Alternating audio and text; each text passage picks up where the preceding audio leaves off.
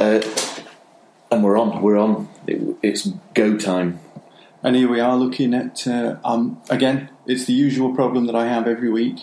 How many tales are we looking at? So I've had to, listening back to what we've recorded so far, I've got it wrong every time. Right. Okay, because it's about the tales of the unexpected, and the idea was to put what was going on. It was our point of view, the unexpected tales of the tales. Then it's the programme's tales of the unexpected, but our tales. So I think it's the unexpected tales of about the tales of the unexpected tales. Right, because for me it's a little bit, the intro there is always a little bit like when you ask for directions from somebody. I can follow the first 3 or 4, and then they're saying take a left, do a right, and I'm sort of lost. But they didn't really sort of mention it because it looked impolite. Yeah, I agree. So as soon as anybody introduces more than one left, or like the combination of left, right, left again, and then right, no, it's gone. It needs to be left, left, left, and then your second right. Yeah, and I'm done. That's good. Then great. You can count them all. Yeah. So just if it's not simple, make it simple. See, I think that's something that sort of has held me back from being like in TV quizzes and stuff like that. Because there used to be a thing called Ask the Family with Robert Robinson, and they'd always have like a maths question, which was a man sets off from point B and travels this far, and then a bit like in O-level maths, and then changes direction and travels this far, and I'd be doing really quite well, and I'd have a mental picture in it, and then it'd just go off, my mind would just wander, and then that was it. Yeah, I have the same issue when I'm watching things like The Chase, when say the question, and then I get it wrong, the answer wrong, and then I start reviewing the last question to why I might have got that wrong, and I've missed the next question. So I'd be useless on that show because I'd always be a second question behind, providing I got everything wrong. I mean, the idea is to get everything right. You don't expect to get everything right, wrong, or right, or wrong. Sort of mixture of the two. Which is a nice link into the unexpectedness of what the fuck's going on.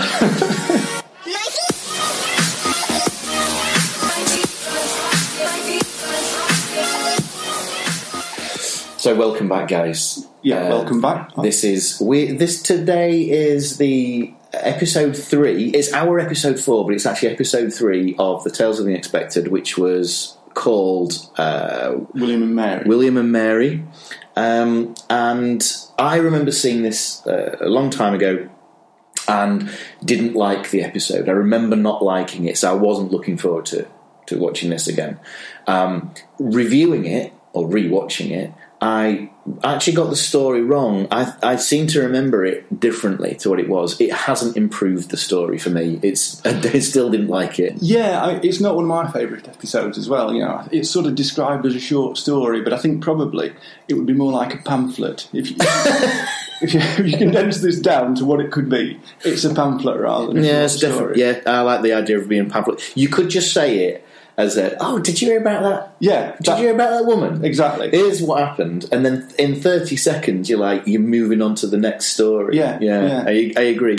If we get into the story then, it starts off with Roald Dahl again in his office, study or whatever it is, and he's now then, the lights have gone up again, because last week we noted that the room was very dark, much dark. Very gloomy, but you can see him a lot better this time. Yeah, so he's wearing a burgundy cardigan. Right. And you were mentioning that you imagined him wearing a cardi. Yeah, and I actually think, and this is probably something to reflect what's to come, he's no longer being quite as spooky as he had been. Possibly, but what he does do, he goes straight in with, this is a nasty tale. Yeah. And then he mentions that with nastiness and horror, if you leave one out, then it becomes just bitter. Yeah. But if you add humour into it, which this actress can do, so it felt like it was going to be a lot more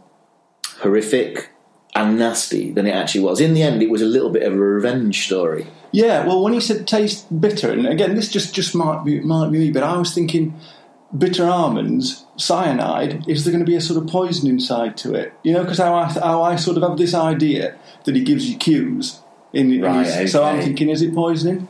But what it was, I think what his cue was here, he did mention the actress. Yes. As one who knew how to use humour and sort of concluded he didn't think we needed to worry.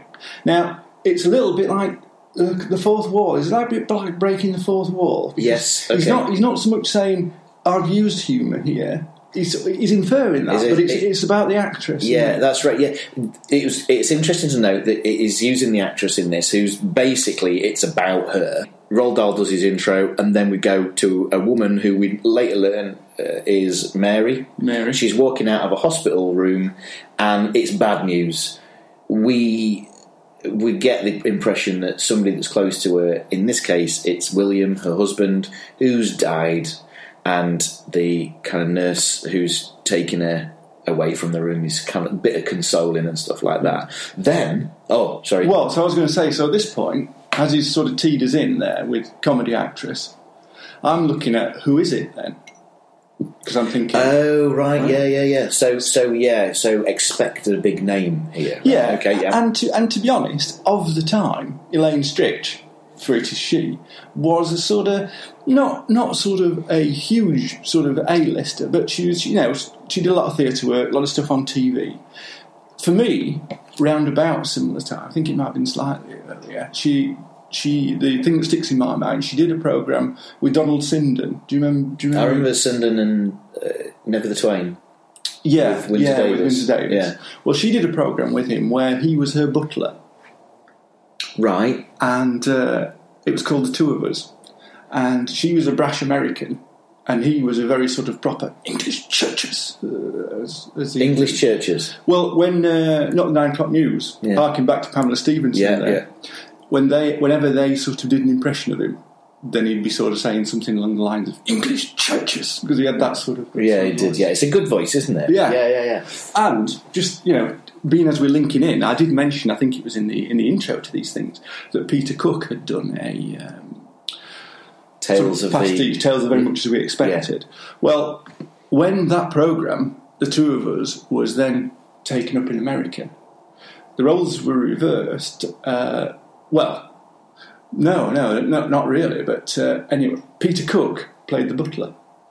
Right, okay. Which was a bit of a surprise, really, that he'd do that sort of thing. He only did it for one season. It didn't sort of do particularly well. But I did used to like that because I am a big Peter Cook fan. Yeah, I like Peter Cook. Yeah. So there's a couple of links there for anybody who's sort of interested in how these things sort of work. Okay, so she leaves the hospital room, as we said, and then as she leaves, the camera closes in on the window for the room, the waiting consultation room, the ward room, whatever it is, and then another face appears in the window, which is a kind of almost matronly sort of figure, and she just looks really odd. Oh, you think, oh, hang on, something crazy is going to happen, and indeed it does, because as soon as Mary's left, they wheel out the body of who's covered of presumably William at this stage. Right. Did you miss that? Yeah. Oh, right, okay. Yeah, I did. Yeah, so they wheel out the body, and then it's flash forward to the funeral.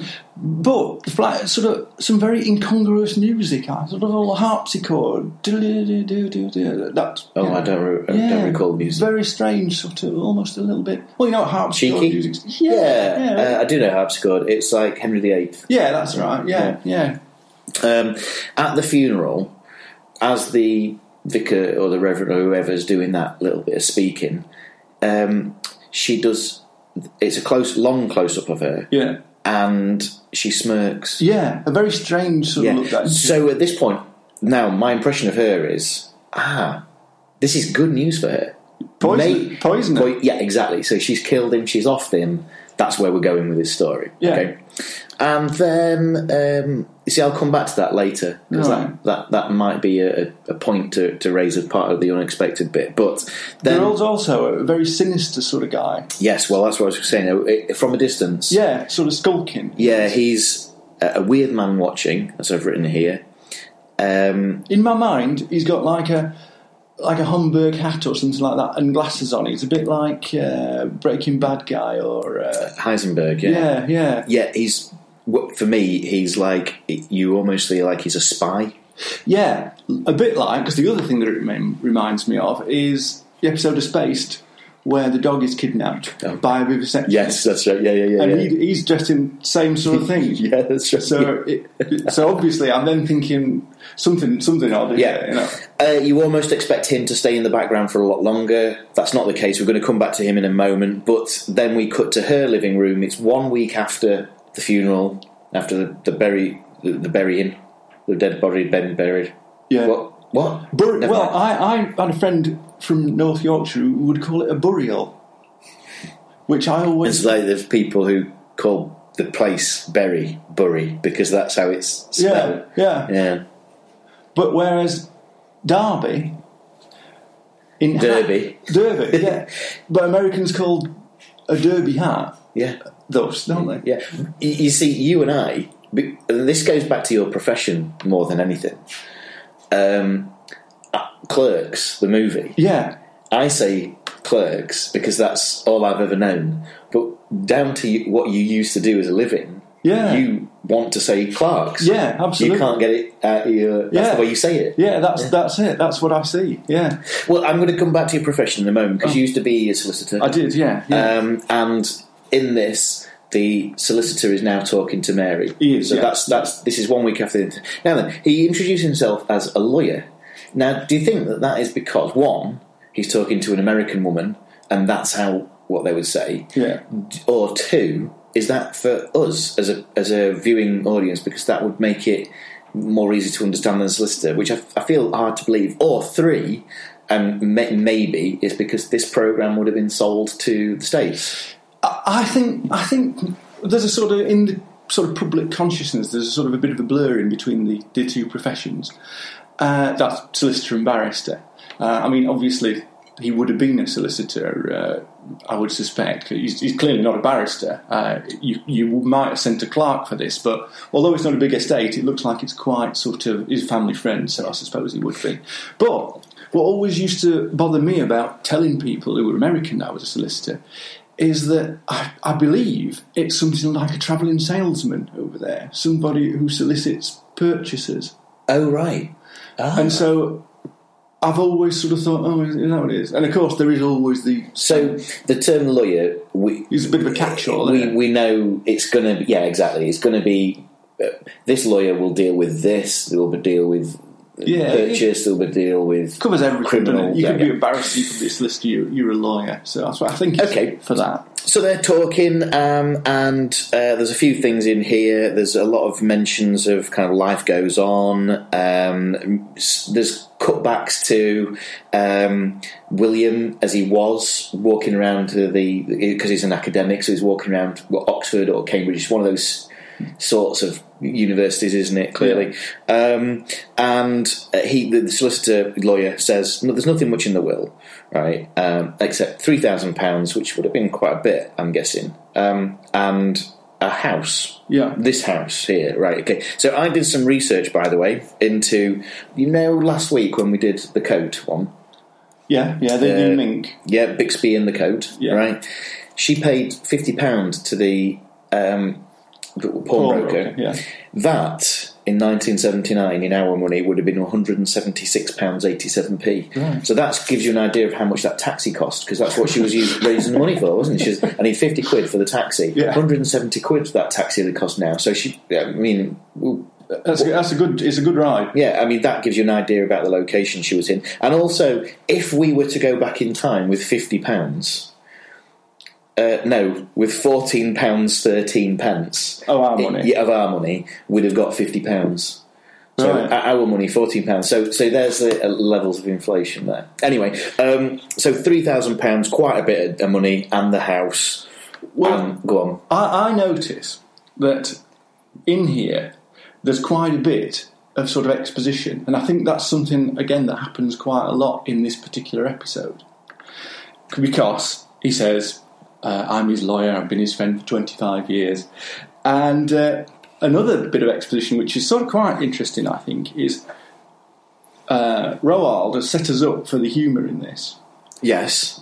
And twice, Elaine Stritch's character, Mary, telegraphs to us that she's doing the humour because she says something to the lawyer and then says to him, "It's a joke, Arthur." Oh yeah, she does. Yeah, but which does because obviously he hasn't got the joke. Yeah, so it's a joke. And then later on, she says, "That's another joke, Arthur." Yeah, and I'm sort of thinking that's sort of harking back a bit. Yeah, because he's sort of saying there is some comedy in here, you know, and she's actually making it clear for anybody who's not sort of spotting it, as in fact he's not. There's an element of lightheartedness. Yeah, yeah. And then so he's going through the paperwork and he says, "Look, here's those details that you're going to need and keep them safe." But there's also a letter here which I'm instructed to read to you whilst I'm in your company.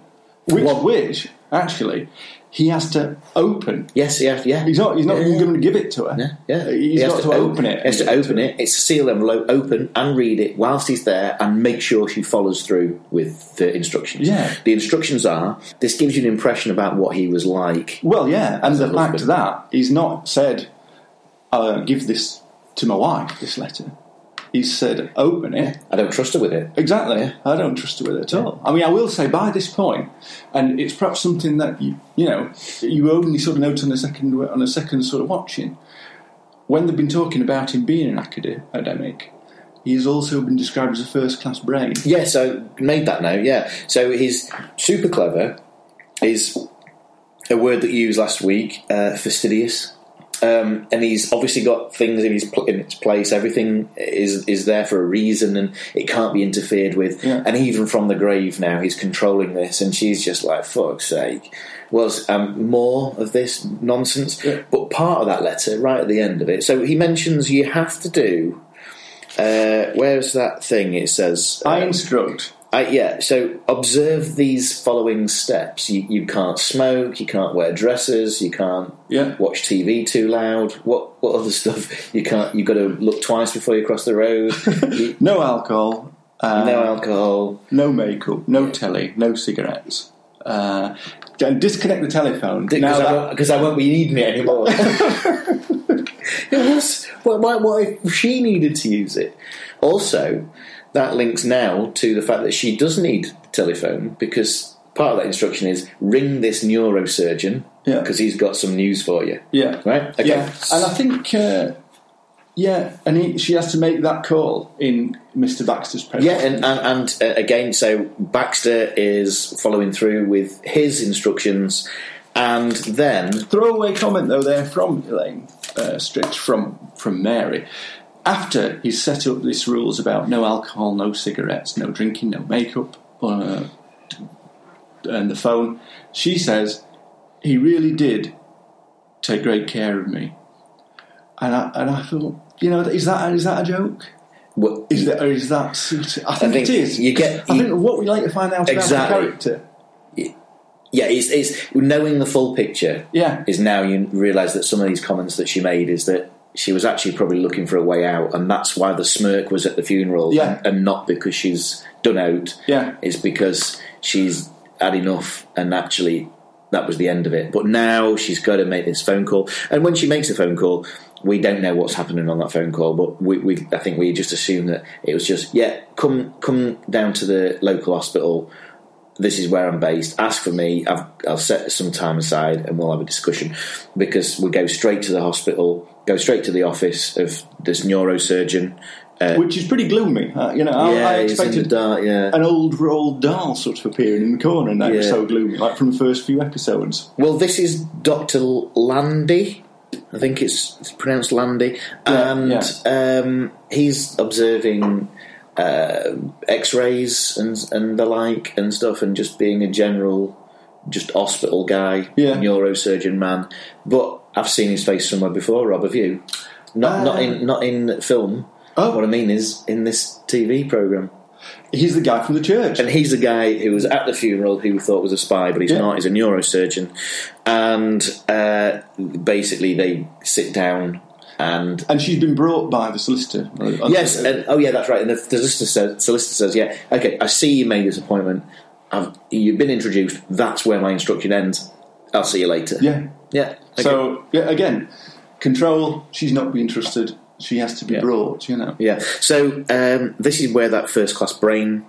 there's another mention of it here. So...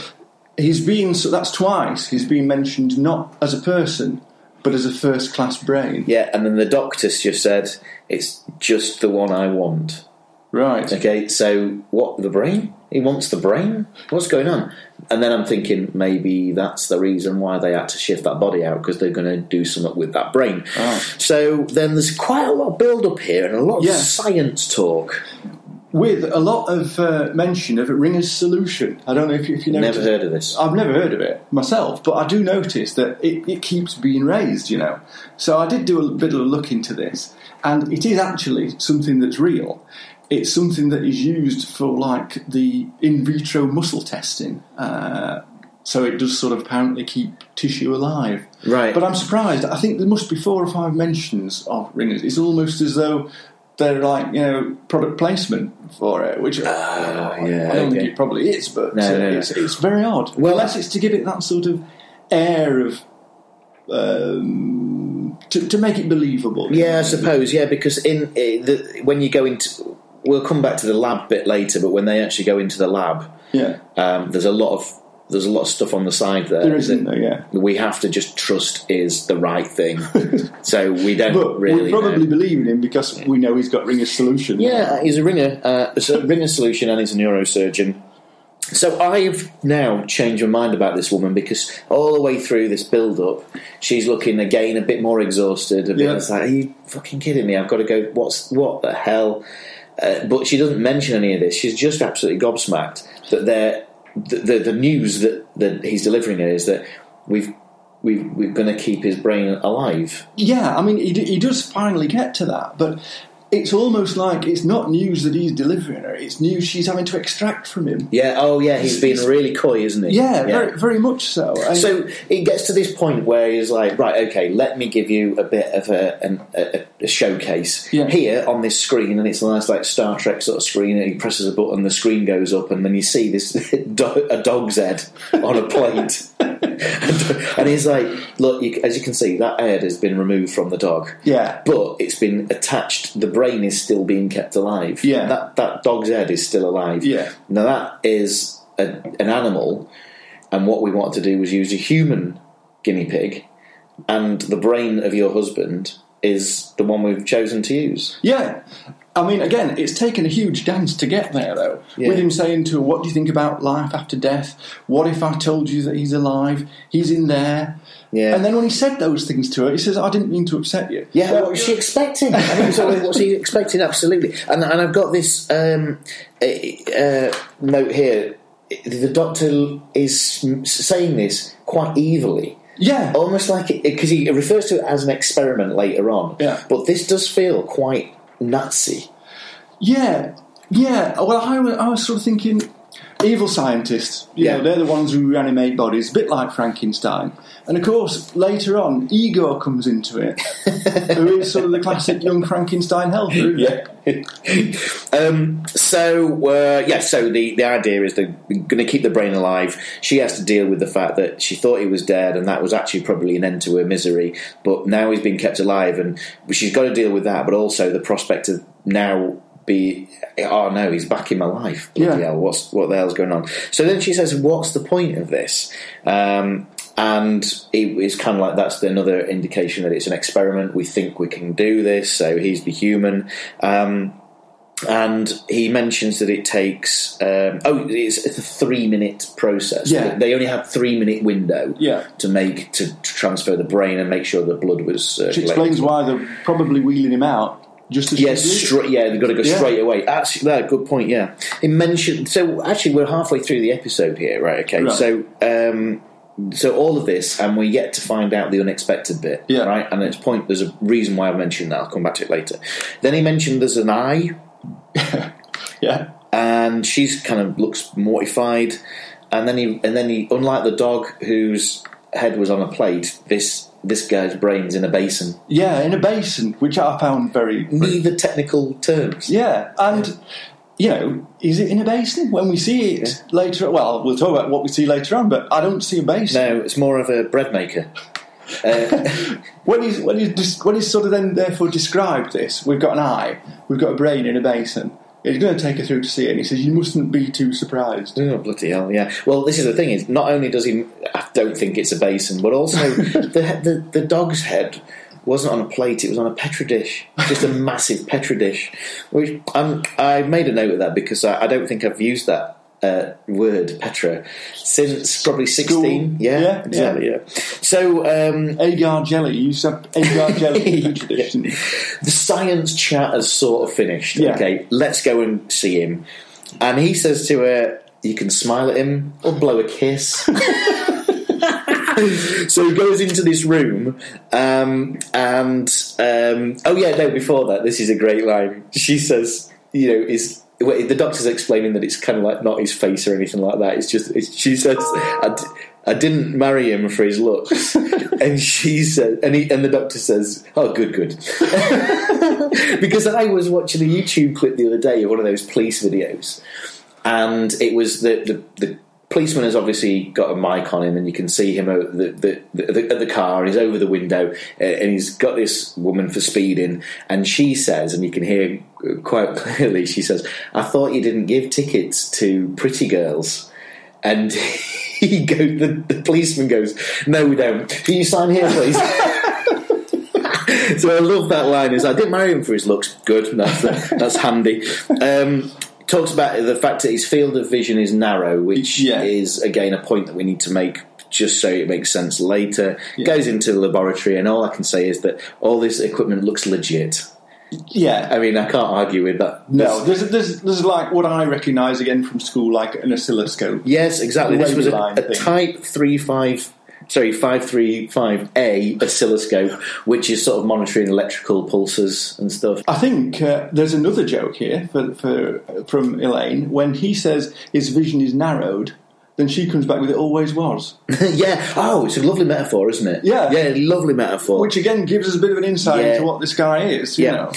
So what you get is...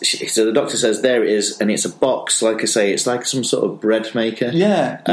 And with a clear Perspex dome on the top, which would be his eye, and then you get a close-up of the eye, which is a fucking hilarious special effect. Is that a real eye? Is that a fake eye? I'm guessing it's fake eye. Yeah. It's pointing up. Yeah. Okay, so he can only see the ceiling, and in order for him to see you, you have to lean over him, directly over the thing. Why not put it on the front of the box? That's a good point. Yeah. Could they spent all this money on? Because he's saying.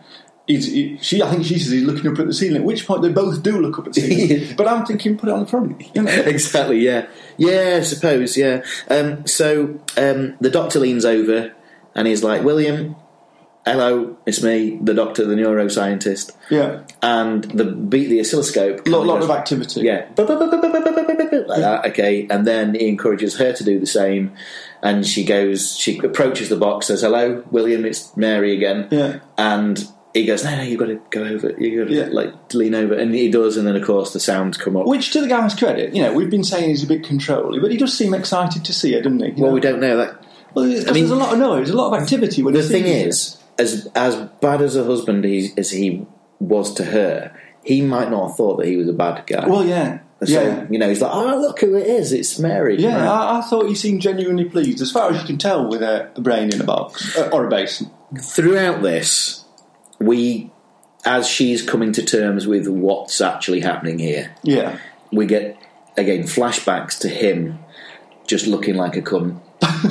And just, sat in his chair, being a dick and stuff.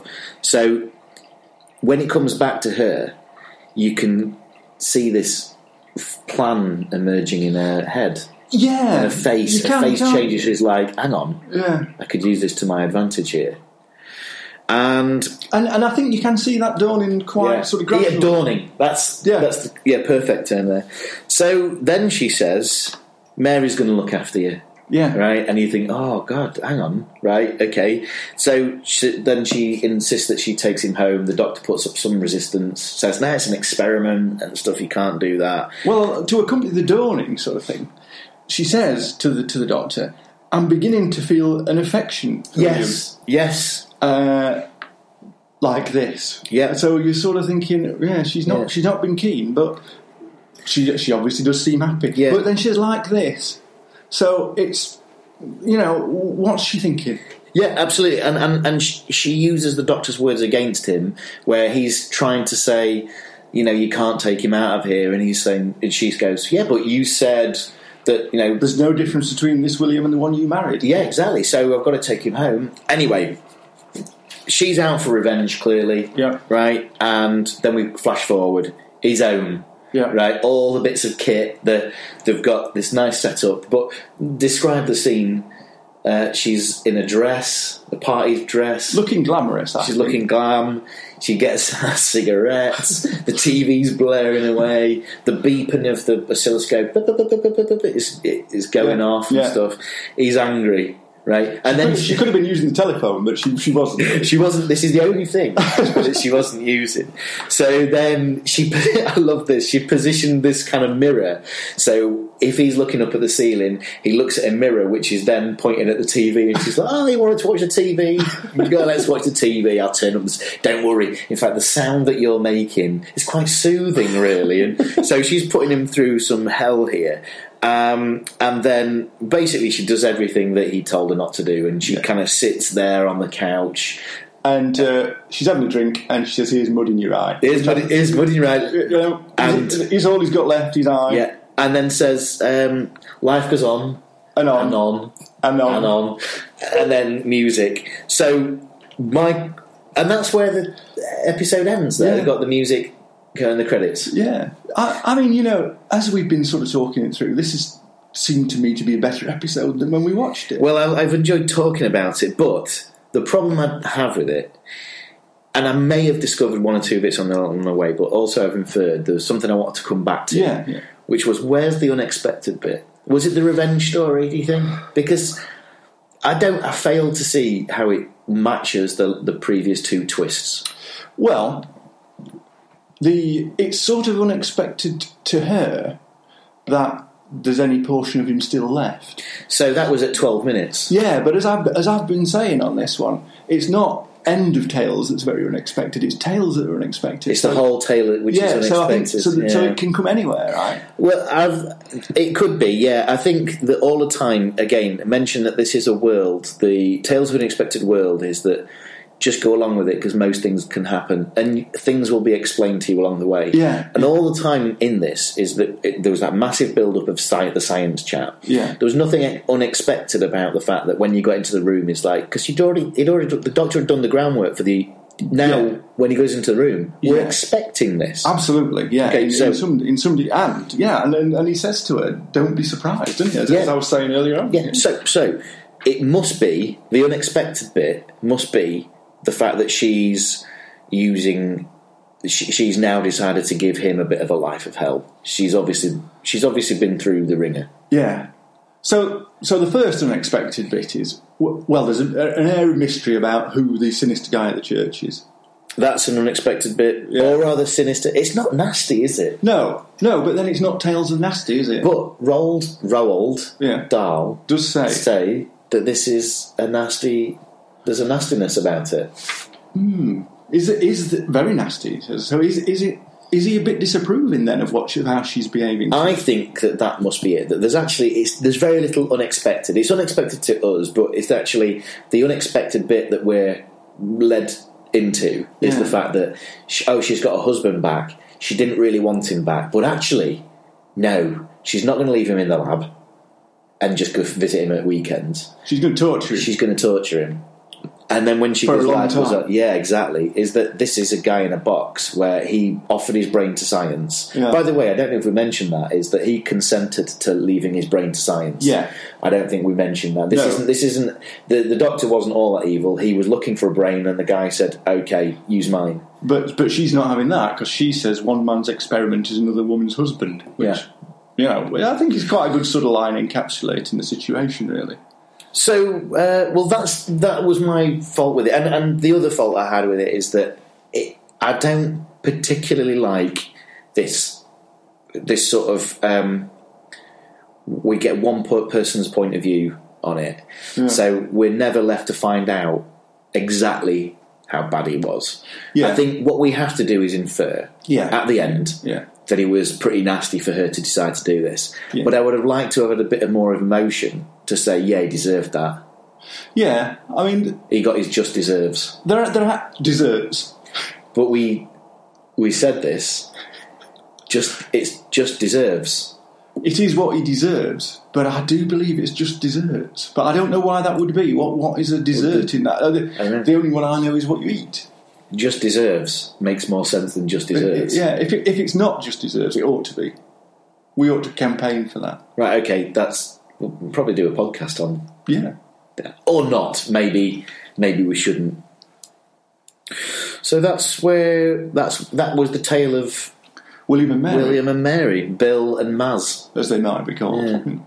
Yeah. Again, didn't particularly like this one. Wasn't looking forward to watching it again. Happy that we mentioned it, we spoke about it, and I don't think they get much worse than this, for me, at least, anyway.